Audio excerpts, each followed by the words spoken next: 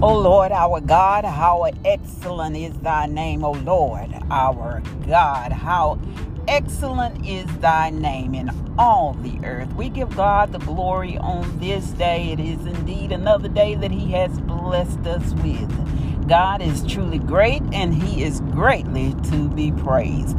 Angels bow before him, heaven and earth adore him. What a mighty God that we do serve. And we just love on him today.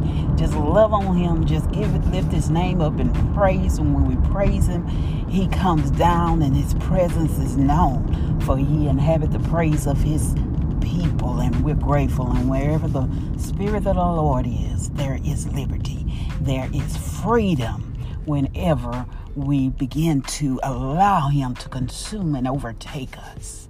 The presence of the Lord in our time of weakness, that is our strength. I found that out. That's one thing that I have been able to see during this year. 2020 has been a trying time for everyone. State of confusion, running left and right. But God has put us in isolation for purpose and reason, and that is to build relationship with him. He wants that personal relationship, and all the turmoil that we have been going through, it has allowed us to experience him even more. And I found out, and my weakness is my strength. When I'm weak, he is strong. And he said the joy of the Lord is my strength. So in my humbleness, realizing that I cannot rely on myself, but I can only trust God in a situation. When the thing is bigger than you, the only thing that you can do is trust God. He gives us wisdom. He gives us knowledge to have that understanding. Anything that is beyond my control, I have to give it to God. But the things that I can do, allow him to instruct me step by step, ordering my step to do it. We totally depend on him, even from our weakness, even in our strength. We depend on him. Learning to do that. How? Same way. Same thing. Prayer, supplication, fasting unto him. Building that relationship. And the more we build that relationship with him, the more we begin to understand his character of who he is and the things that he wants for us. He wants us to prosper and be in health.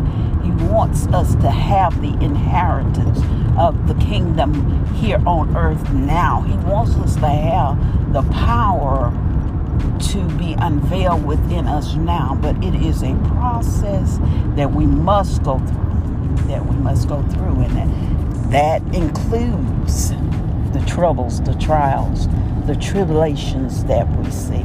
It is all part of the process. Again, all things are working together for the good of those who love the Lord, who are called according to his purpose.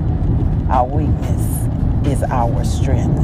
In times of trouble, he said, I will hide thee under the shadows of his great and mighty wings. And when we're under his wing, have you ever seen the wingspan of an eagle?